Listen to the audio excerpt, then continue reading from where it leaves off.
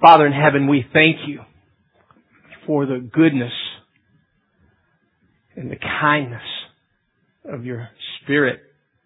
We thank you for the mercy that has been extended to us for this very day.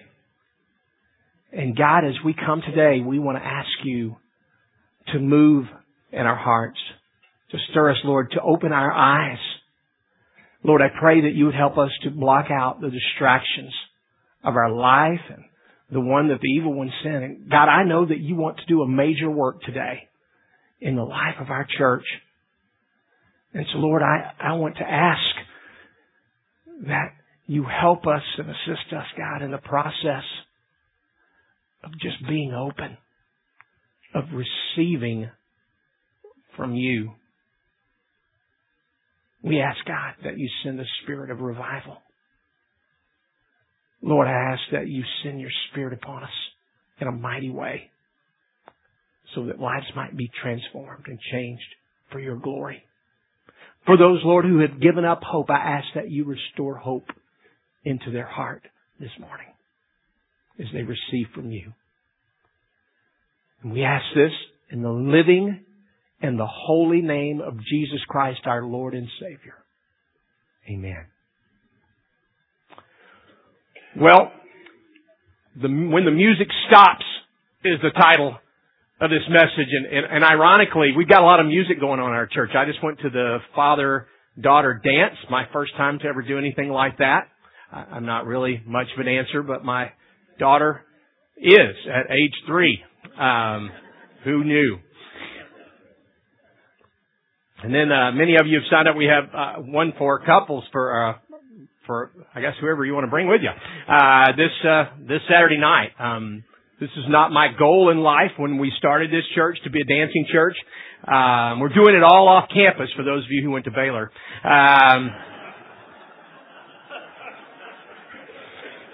My wife went to Baylor. Thank you very much for all the Baylor hate mail I'll get this week. But nevertheless, what do you do when the music does stop in any relationship? And why does the music stop? Why does heartache sometimes come into the play in relationship? Let me give you 4 reasons that happens, just right up front. 4 reasons that happen. Number 1, unrealistic expectations. Sometimes we come into relationships, into marriage, with unrealistic expectations. We watch these crazy movies like Jerry Maguire. You complete me! You know what I mean? Like there was 2 half people walking around and somehow we put them together. Oh, my problems are over. This is my purpose in life. I was 1/3 of a person. I don't even know how I got out of bed in the morning or how I held a job because I was just 1/3 of a person. Or 1/4 or a half or whatever it was. Here's the deal. When we see the book of Genesis that there are 2 complete people coming together and making one. Okay, so it's not you're part of a person. If you're single today, you're a whole person. Okay? And there are married people who don't feel whole. All right? And marriage is not what makes you feel like you're a human being, okay? And that you have value by God. That you have a purpose in life. That's created through the person of Jesus Christ, okay? So when we think somebody else is going to make me happy, they're going to make me somebody, I tell you. I'm going to be sharp, fit, right. It's all going to happen. As soon as I say I do, then boo-hoo-hoo on you, okay? Because the truth of it is that what they're going to do is they're going to expose things that you think you've hidden. And it's going to aggravate the mess out of you. Okay? And God's going to use the purpose of marriage. And there are going to be great times, but He's also going to use it to refine you. And to purify you. We talked about that last week. You can go back and see last week's sermon. But that's the reality of it is. So it wasn't never intended to meet all your expectations. To meet every desire and want. And you're going to sit there and eat grapes and be told how great you are. Okay? That's called a movie. All right? So we've got to recognize the purpose for marriage and the purpose in relationships is not just to solely make you happy and make you feel good about yourself. Especially when there's things that you shouldn't feel so good about, okay? And your spouse is going to help you know that. All right? Welcome. Number 2, we think the grass is greener on the other side.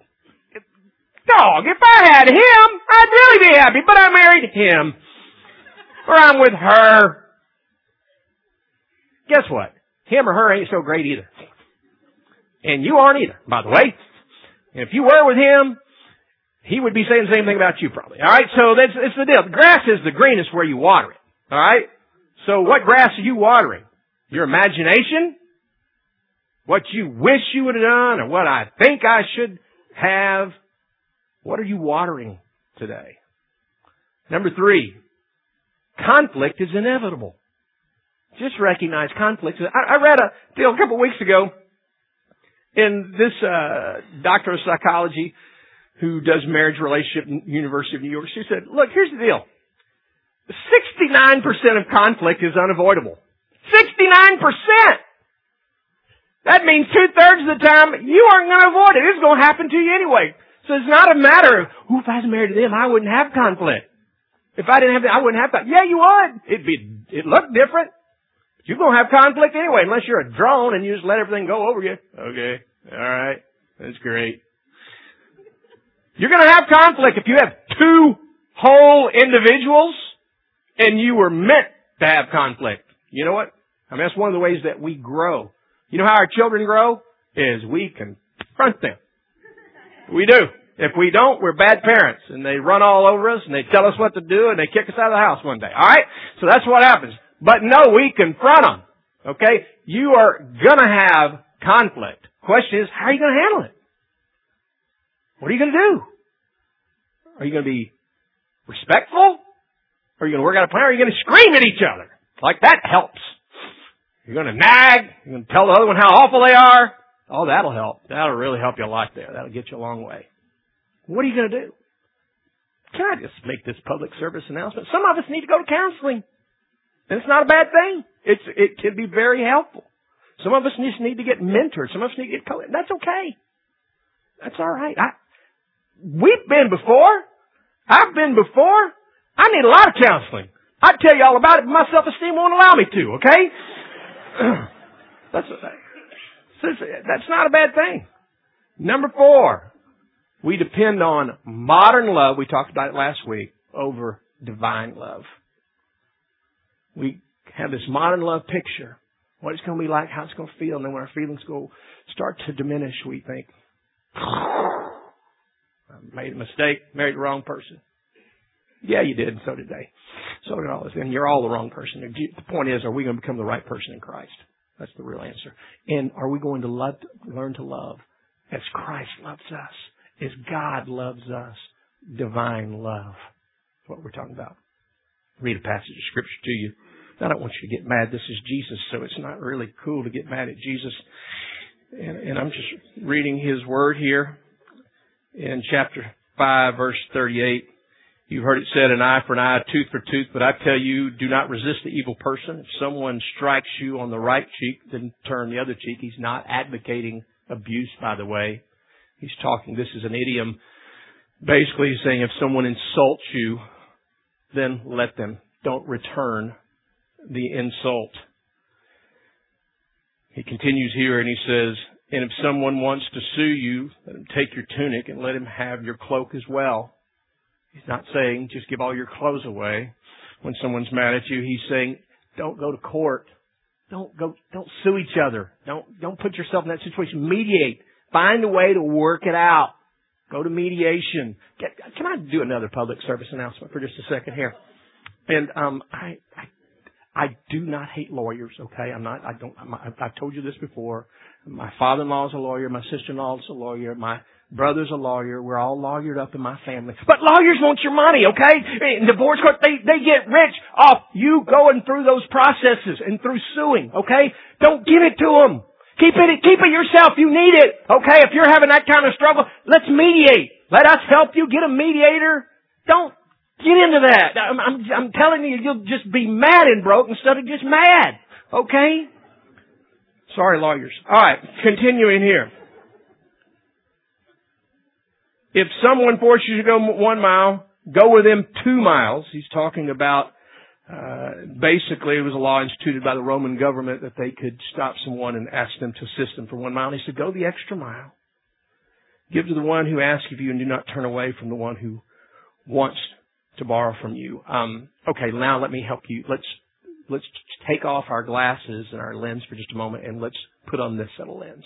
Let's talk about when that is your spouse, or that is your ex-spouse, or that is your distant, someone you're in a relationship with that's very distant, or someone that's hurt you. And let's read it. Again, this is Jesus, okay? Don't be mad at me. This is Jesus. I wouldn't have thought to say this, but I'm not the Son of God. I wouldn't have said it like this, but He is. He is God. And He said this. Think about it in this sense. Because sometimes we feel like our spouse is the enemy, and sometimes they act like it. You've heard it said, an eye for an eye, tooth for tooth. But I tell you, do not resist. Do not attack the one who is being evil. If someone strikes you in the right cheek, then turn the other. Don't get into it with them. And if someone wants to sue you and take your tunic, let him have your cloak as well. Don't get into the court. Don't get into the suit business. If someone forces you, if that someone is them, to go a mile, go the extra mile. Give to them when they ask of you, and don't turn them away from the one who wants to borrow from you. And he said, you've heard it said, love your neighbor. Okay, I love my neighbor. I've got a good neighbor. I love them. And hate your enemy. That sounds very reasonable. But I tell you, love your enemies. Guess what he's not talking about? Let me tell you this. He's not talking about the people who are throwing spears and rocks at him at that time. Okay? He's talking about the people that they feel ill against. People that they feel like have taken advantage of them. But I tell you, love your enemies and pray for those who persecute you. Pray for those who are making life hard on you right now. You want to know healing in your own spirit? Begin to pray for those who have hurt you, who've persecuted you. Pray for them that you may be the sons of God. And we do that not because we're so good, but because He is so good. Because out of reverence and love for the Lord, as we talked about before, because of the love that He exhibited to us while we were still sinners. He causes the sun to rise and the evil and the good, and makes it rain on the righteous and the unrighteous. If you love those who love you, what reward have you? Are not the tax collectors doing that? And if you only greet only your brethren, what are you doing more than anyone else? Don't the pagans do that? But be perfect, therefore, as your Father in heaven is perfect. Or be holy. You know what that word literally means? Be complete, as your Father in heaven is complete, as He completely and loves you in all holiness. You know what that is? That's divine love. That's what divine love looks like. That's what's so hard, and it's not propagated on movies. But it's what Jesus taught.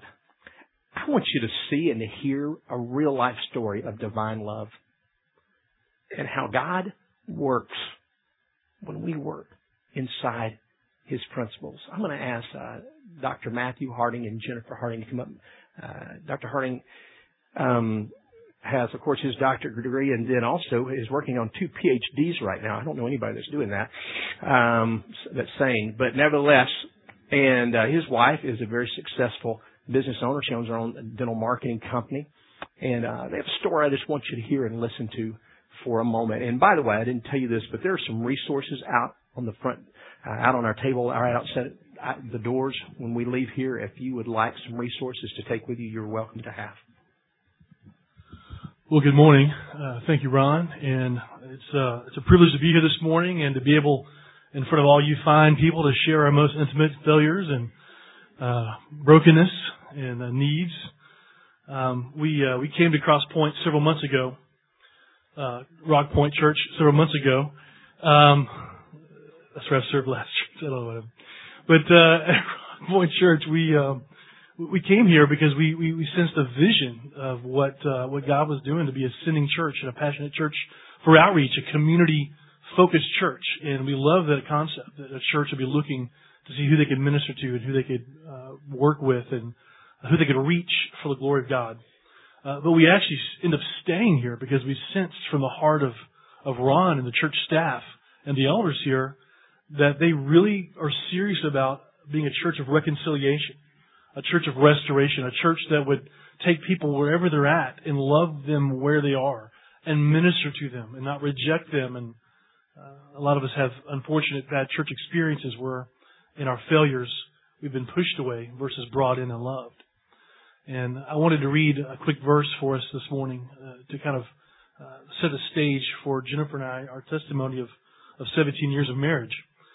Titus chapter 3, verse 3 says, "And for we also once were foolish, even ourselves. We were disobedient. We were deceived. We were enslaved to various lusts and pleasures, spending our life in malice and envy, being hateful and hating one another. But when the kindness of God, our Savior, and His love for mankind appeared, He saved us. He rescued us, not on the basis of deeds which we have done in righteousness, but according to His mercy." This morning, our story, I think, is one of hope. We didn't get a great start. Jennifer and I, we knew each other from 12 years of age onward, had met in Sunday school. Jennifer was raised in Arkansas and me in Tennessee, and we saw each other once a year for summer and became friends and ultimately became good friends. But never had thought of marriage, never certainly had thought of just spending our life together. Through the course of events, through a broken relationship in my life, who maybe I thought I was going to marry, I reached out to Jennifer and told her all my struggles emotionally, that I got jolted and discouraged, and she was excited for that, for the fact that she thought maybe we could get married, and she was a great friend to me in that process. So we, being young, a 19-year-old and 20-year-old, she moved to Tennessee and we eloped.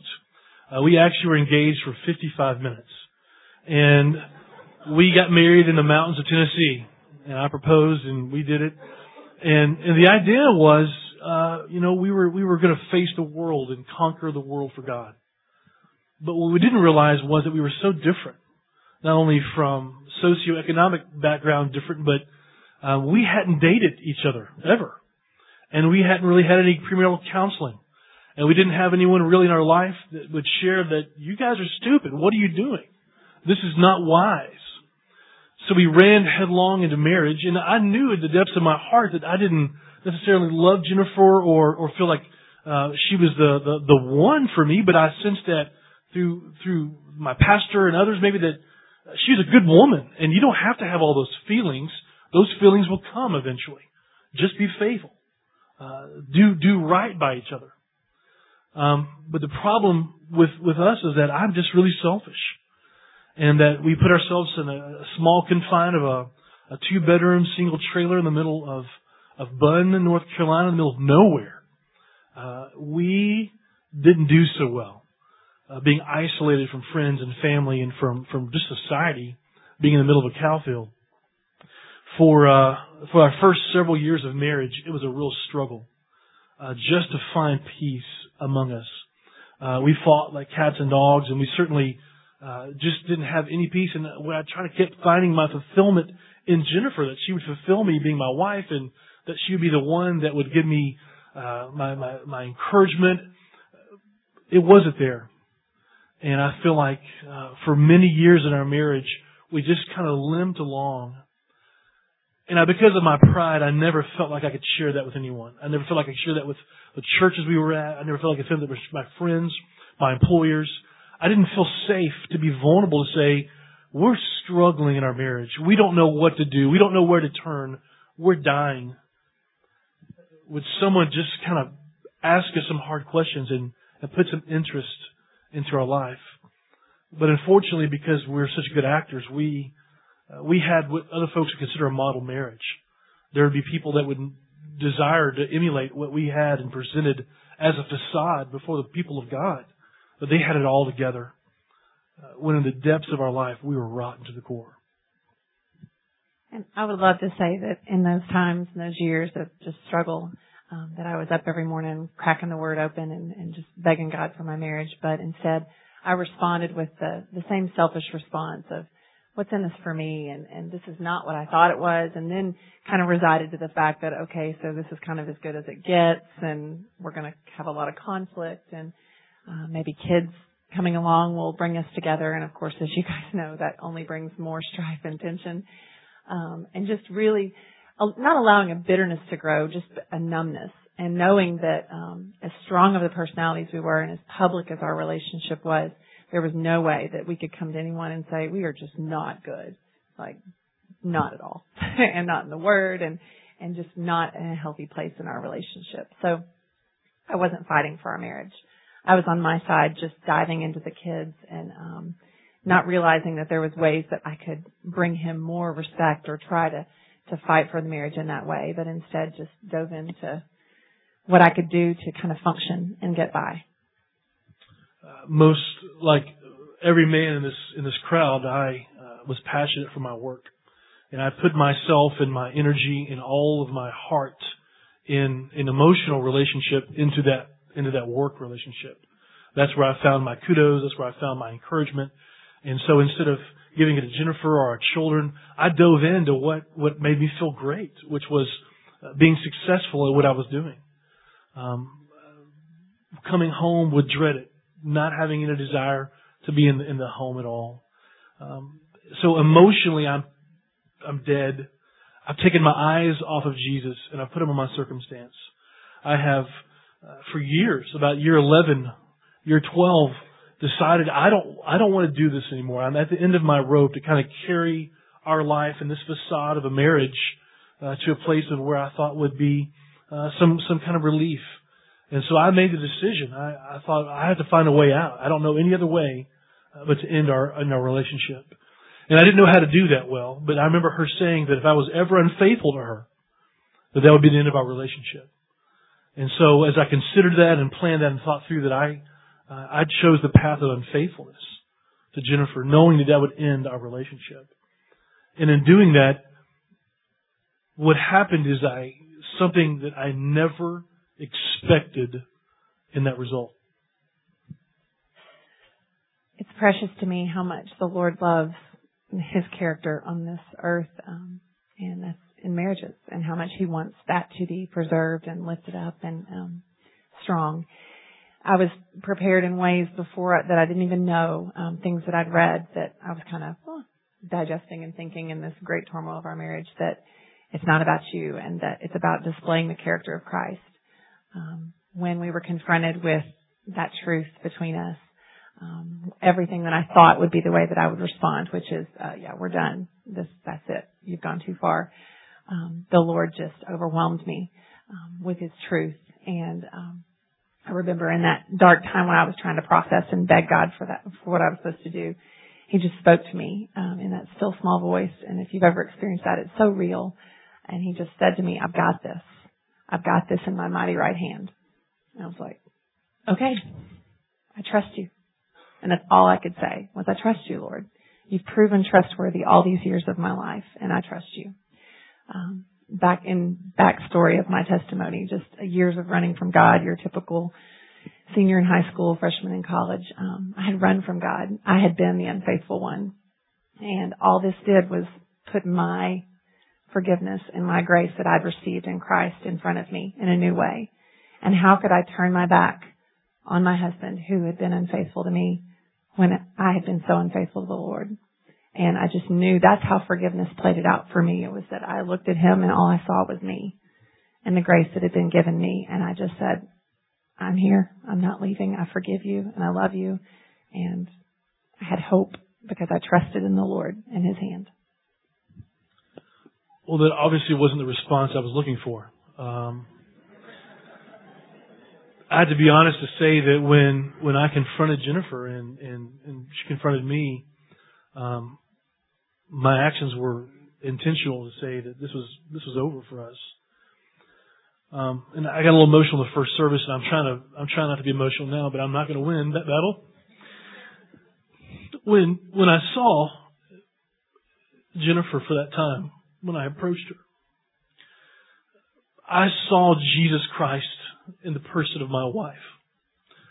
I saw Him show up, and instead of hate and malice and separation. I saw, in the first time in my marriage, hope and love and all the emotional needs and all my issues and all the stuff from my past that hadn't ever been fixed in my life to push me to this point. I saw in my wife a desire to reach out and say, let's try again. I saw Jesus Christ show up and say, there's something bigger here than just your marriage. I had no idea how this would look. I didn't know how to fight for it. My marriage in my mind was dead. I had no emotions. I felt nothing. At best, I was numb. But I trusted God enough to say, if I will stay and wait on God, He will show up in His time. I know there's men out there right now who are hearing this that are where I've been emotionally. Your mind is elsewhere. Your heart is elsewhere. You have given up on this relationship with your wife. I know there are women that are listening that might be in the same situation, who've given up. But the fact that Jennifer and I can even sit on this stage and look you and be very vulnerable and transparent to say that if we can live through this because of God's grace, there's hope and grace waiting for you this morning. I had no hope for us. But God showed up. God showed up. I remember the weeks after I hadn't cracked my Bible. I didn't want to pray. I was just numb. And I was waiting for something to happen. And when through a series of events, I finally opened my Bible and was told to turn to Psalm 107. And I read Psalm 107 verse 20, and the Bible says, and through the Word of God, He healed. And it was interesting, as I read it, it was talking about the Word of God healing. And at that moment, God showed up to heal my life and heal my heart, to help me to sense that there's hope. That outside of my life and our failure and my issues, that God wanted to do something bigger in us for His glory. And God wanted to redeem our marriage, that we would be a part of a church that would say, there is hope when everything is bleak, and there's hope when we can't taste or see or smell hope. And that Christ is real and His grace is real.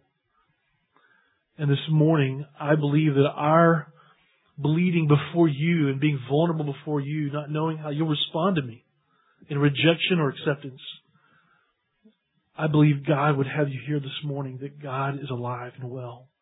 And He loves marriage. And He wants this morning for your marriage to be healed. Ron and I had talked about what are the steps I had put in place in my life as these years, five plus years later, to help me to walk and be faithful as a man. And I have a new relationship with my wife. If we had a picture, we went to Hawaii some years ago and got married on a beach. Again, just us. And I was the groom, and I walked myself down the aisle. Then I performed the wedding ceremony. It was awesome. And there was a bride there, gorgeous bride, and we did our vows, for real and for forever. And I lived my life transparent before Jennifer, whereas before in our marriage, I was never able to be real and honest and vulnerable and transparent. I hid my issues and my problems, and I didn't want to be transparent. And now we've walked in these five plus years in transparency. I have a brother in Christ dear in this city in Arkansas that we meet, we talk weekly and about my life and ministry and all that God has done and is doing. And we committed ourselves to go to a church, to be a part of a church. And it's hard sometimes, and I hate to say this, to find a church where the church is about restoration, about reconciliation. That sometimes can be a difficult find, but Rock Point Church, we're home. This is where God wants us to be among you, to live among you, to serve among you, and to reach out and say, we're willing to help marriages to be where we've been, to taste grace, where God would bring them. And that's our life and our heart this morning to say, let us be a resource of grace and prayer for you. And you know who we're talking to this morning. Thank you for letting us share our testimony.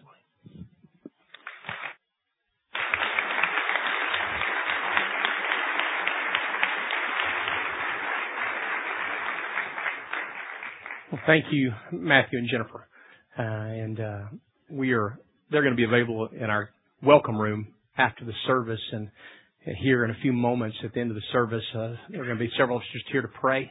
Maybe you'll be here this morning and you just want protection prayed over your marriage or your relationship. Maybe you're a single mom, single dad, or maybe you're just single and just like, I just want God's hand upon me.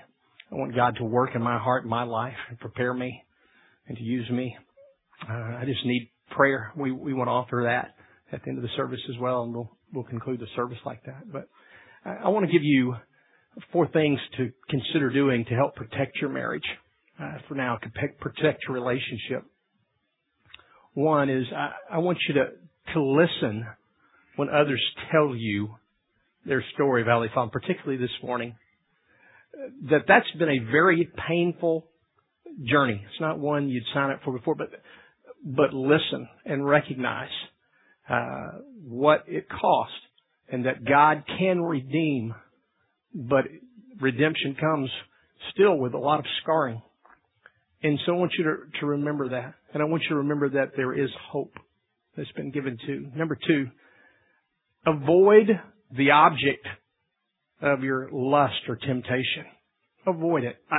It seems like every week I sit down and talk with people who are like my 3-year-old. And the stove's hot. Don't touch it. What if I touch it right here? Right here. I'm right here. And eventually they put their hand on it and it burns. And they weren't quite ready for the pain that burn caused.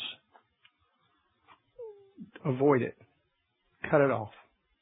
That's what Jesus was talking about. He said it would be better to take your eye and to pluck it out. And better take your hand and cut it off. Don't flirt with temptation. Number 3, be accountable.